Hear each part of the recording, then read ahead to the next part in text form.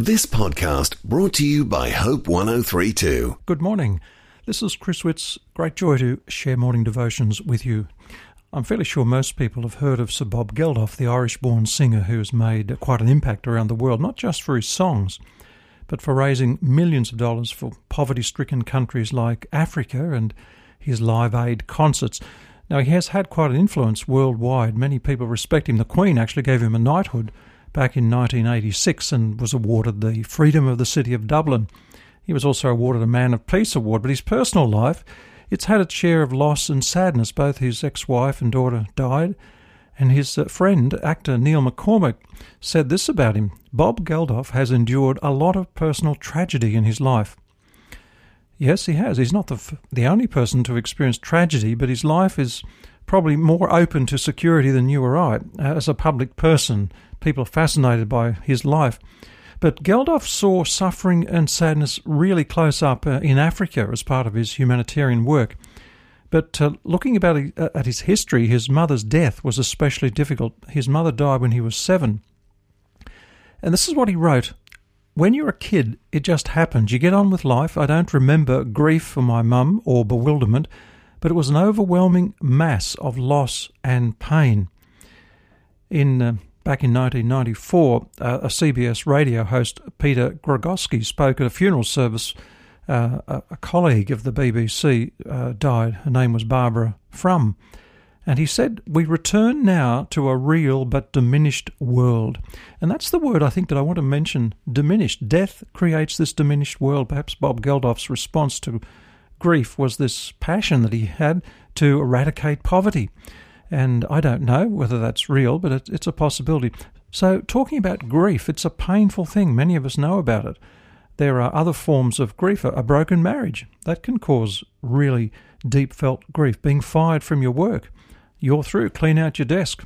That's a grief-stricken experience, so that it comes in many different forms.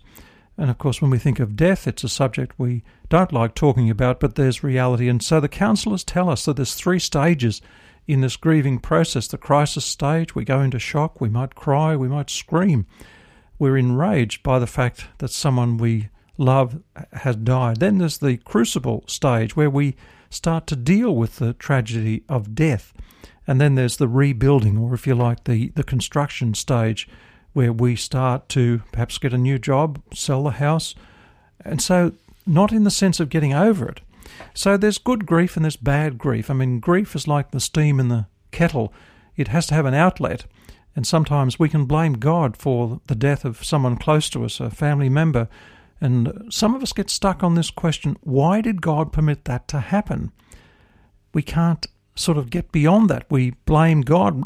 That grief drives a wedge between us and God. We say He doesn't care. Why has it had to be me? Remember that life's not fair, but God is good. That's what I think would be helpful to try and remember this morning. Robert Schuller actually wrote a book by that same title. Life is not fair, but God is good. When the Protestant reformer, the great man Martin Luther's son, died, his wife, Katie, shouted at him, "Where was God when our son died?" And Martin Luther replied, "The same place he was when his son died. He was there watching and weeping." We can't forget the pain. Grief is a reality of life. If you haven't experienced, you will one day. But Jesus is there with us. Jesus is at the centre of our life. One commentator said that apart from trust in God, the world is a cemetery.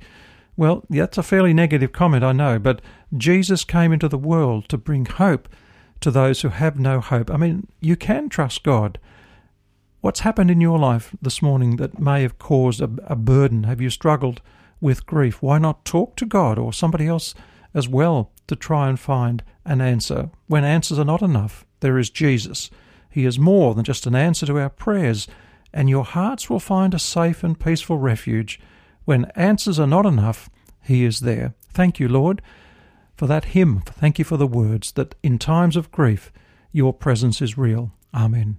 Thanks for listening. Start your day with Life Words. Subscribe to Hope 1032's free daily email devotional at hope1032.com.au.